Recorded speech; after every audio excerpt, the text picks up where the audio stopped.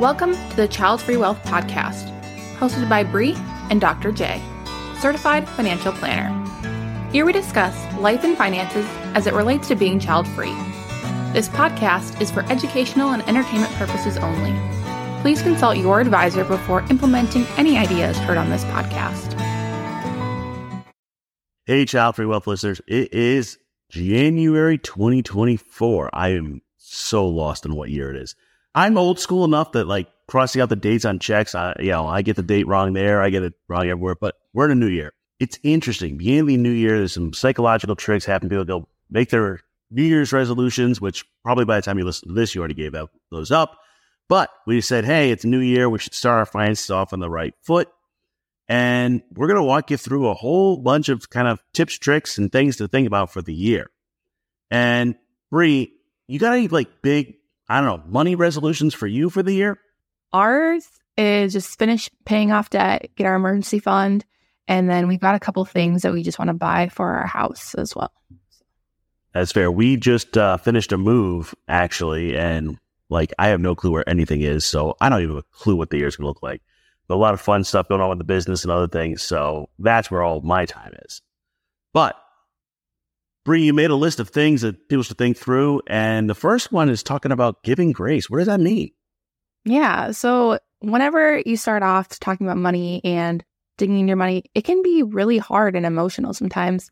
I always want to say, give yourself some grace, be proud of yourself for even starting this journey, because starting is always the first step. With whatever you do, that is always the hardest, and it can be a big struggle and to even get there. So once you've gotten there, I want you to be proud of saying, okay, yes, I'm going to work on this now. I'm going to tackle these things, because it can be overwhelming, especially if you don't feel like you know where to start. What I like to do at the end of the year, beginning of the year, whichever you want to look at it, is I actually go through all my accounts, look what I spend, because I'm doing expenses for the business and everything else. And I usually find myself beating myself up for how much I spend on Amazon.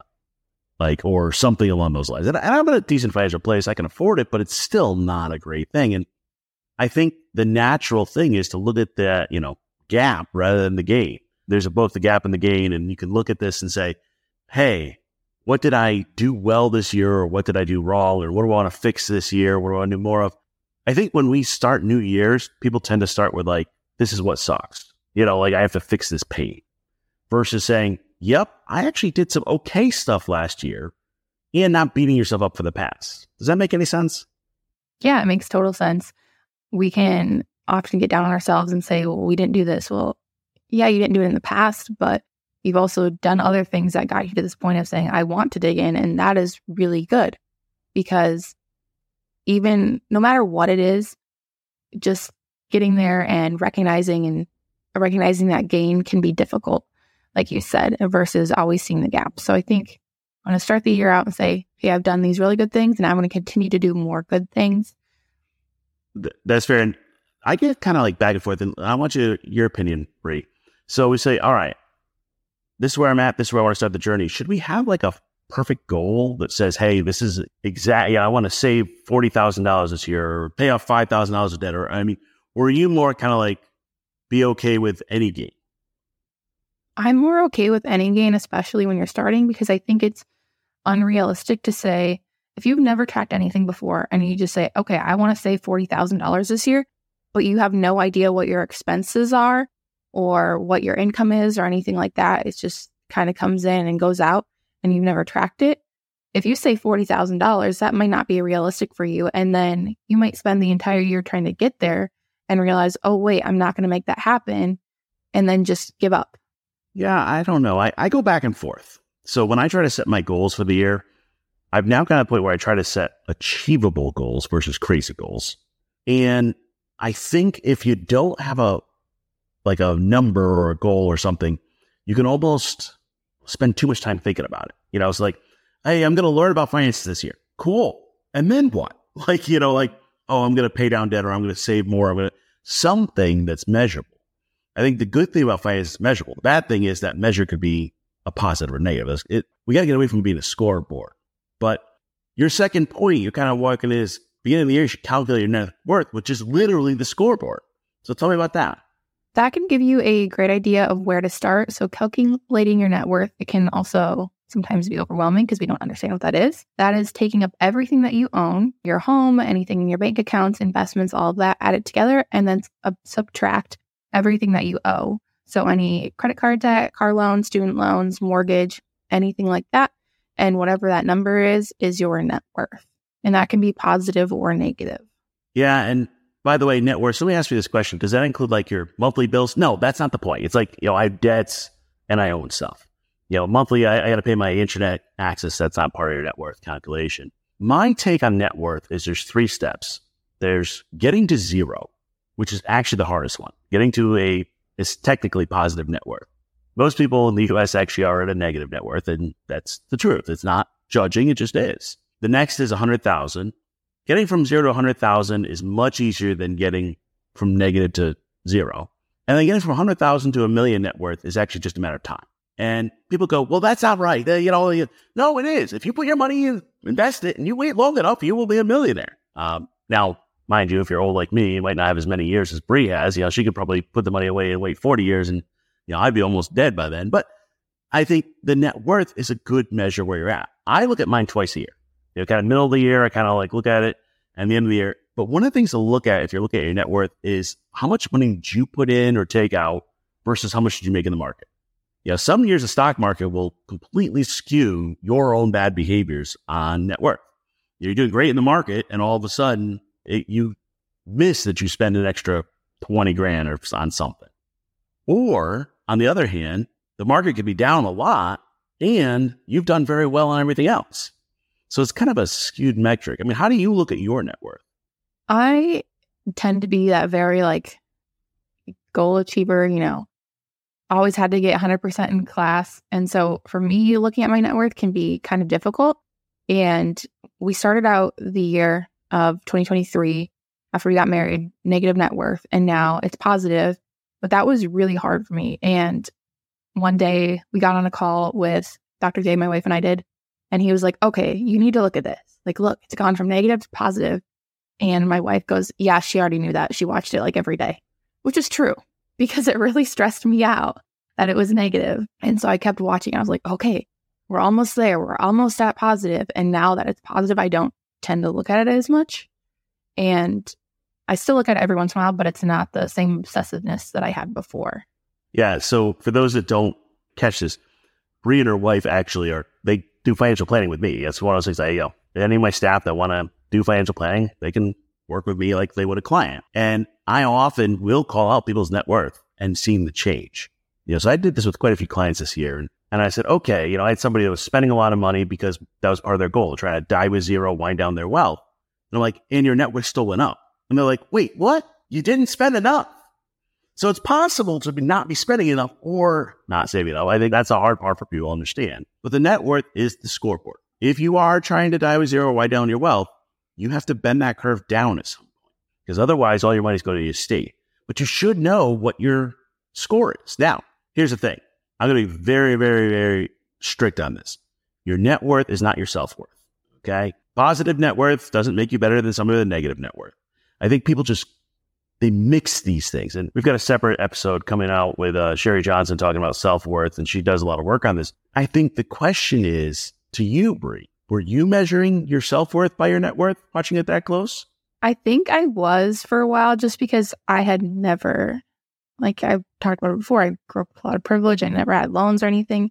And having a positive net worth all the time to getting married and everything's now 1 and now it's negative, that really bothered me. And that was very, very hard to mentally deal with. And now I'm like, okay, I made a commitment. I strongly believe 2 becomes 1. And it's a little bit of I have a religious background when I talked about, I think everything is 1 and I needed to accept that. I married my wife because I love her, not because of anything else. Even though don't fault her for any of this because she did what she needed to do and we're doing good in life. It was just, I tied too much of it. 2 becomes 1, but now I've failed in some way. And that's not true, but it was still hard for me. So you're saying marrying somebody with debt lowered your own self-worth as measured by net worth? Yes. In my mind, that's what it was doing. And it wasn't right. It's still not right that I thought that. But for a while, it was just very stressful because I was like, I don't know I know what to do, but also I don't know, can we actually do this?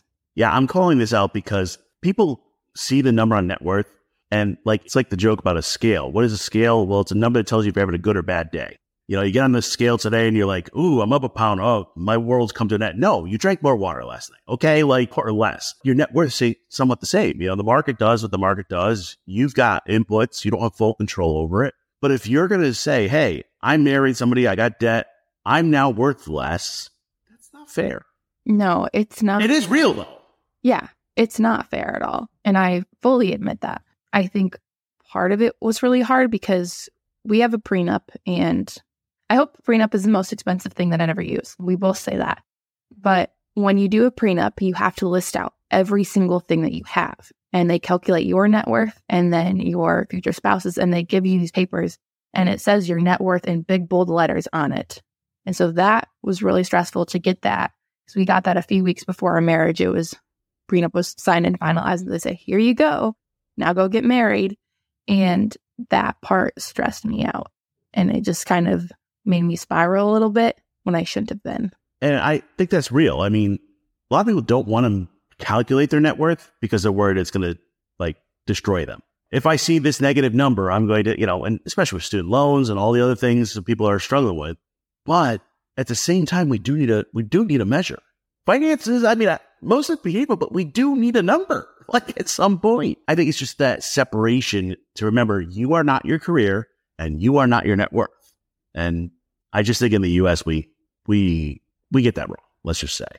Calling out, you should measure your net worth. You should look at it once or twice a year. Don't let it measure you.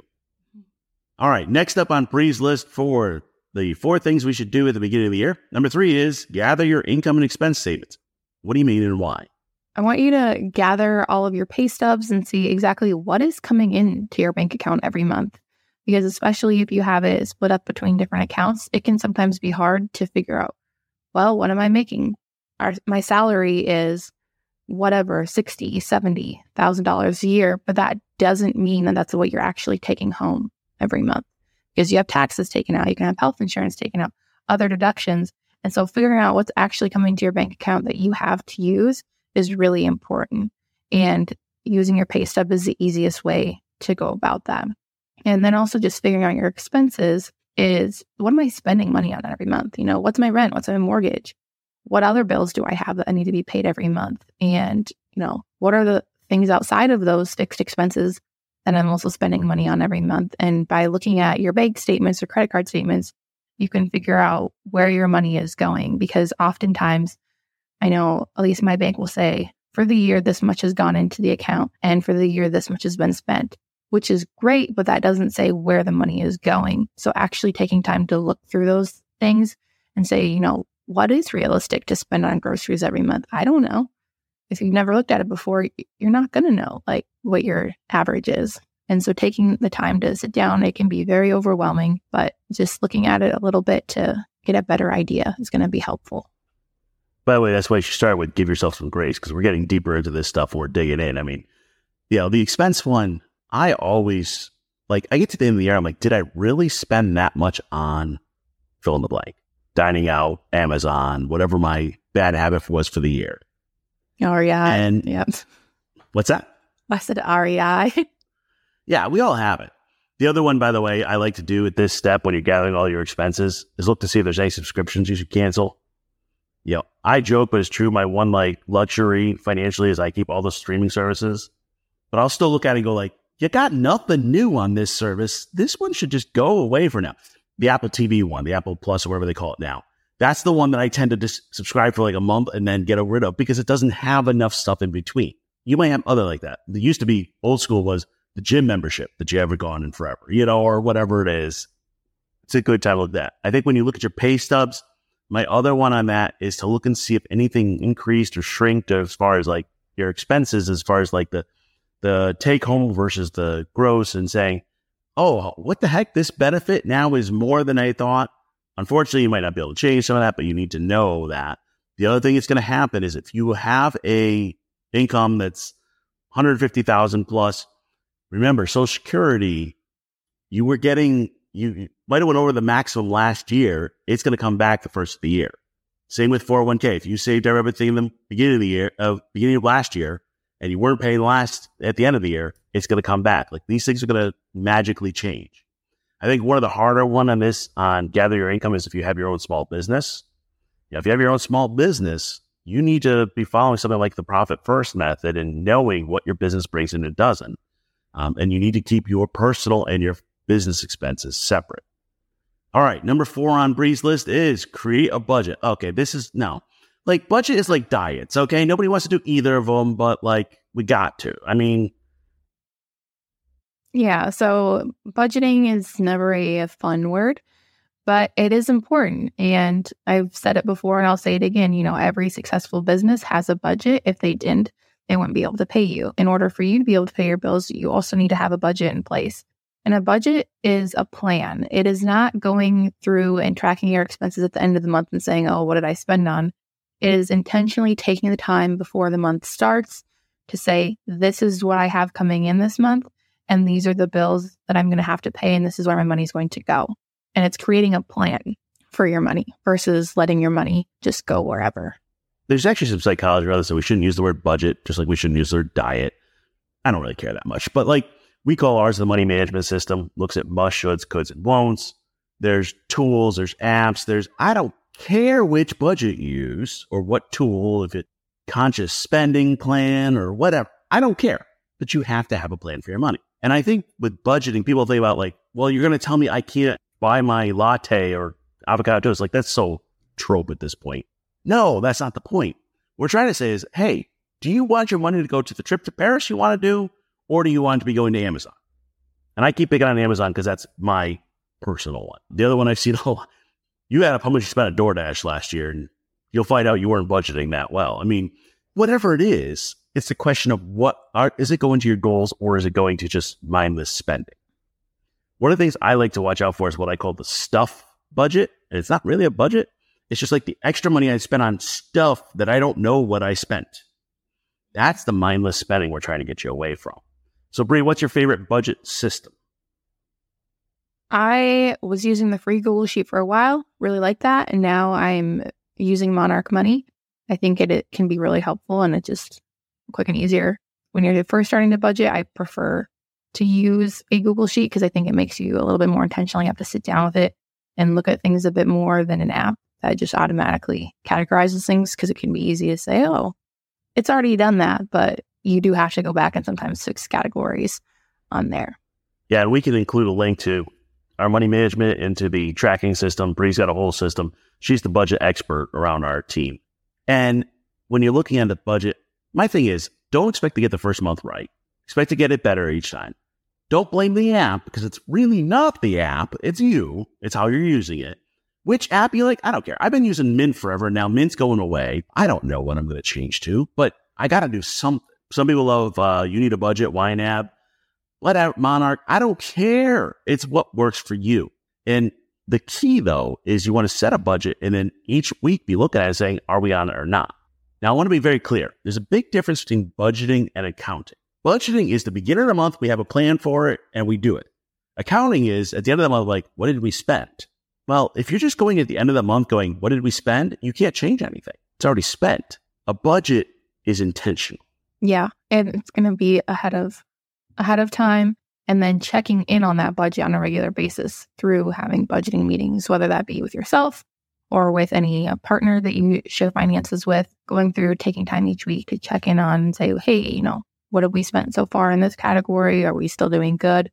Maybe we went over in this category, and so we need to take a little bit of money from a different category to adjust things and still be able to stay within our income.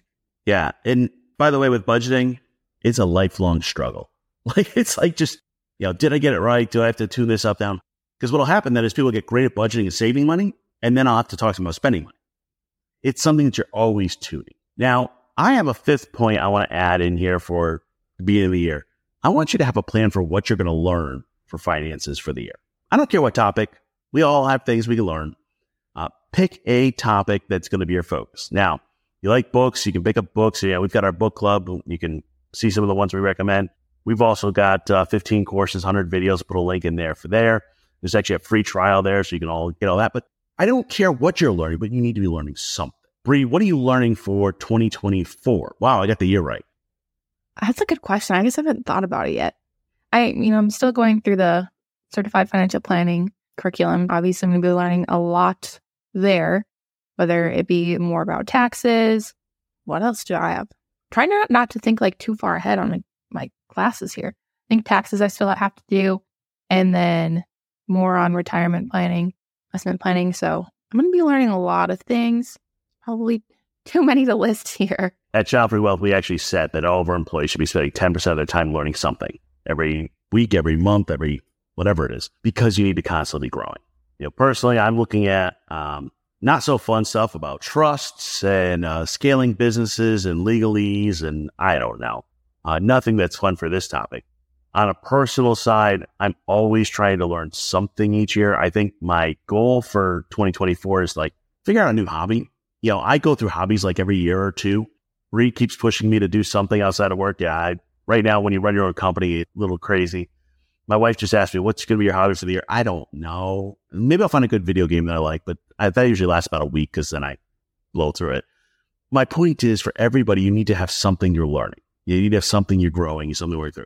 Yeah, this podcast works. Yeah, there's different things. You can listen to podcasts.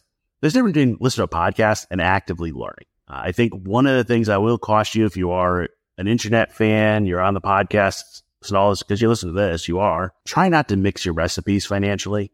I don't care which plan you follow, just pick one. You can't pick Dave Ramsey, get out of debt, and the Grant Cardone, get all the debt. You can't put those together.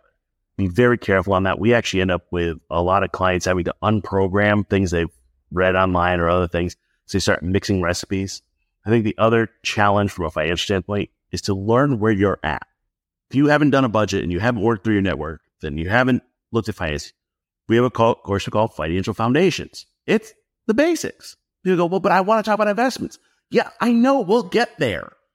But we need the foundations done first. And I think it's just a natural thing that you want to push yourself further. Does that make sense, Bree? Yeah, it absolutely makes sense. And I've worked with this with clients and talked to them about it before.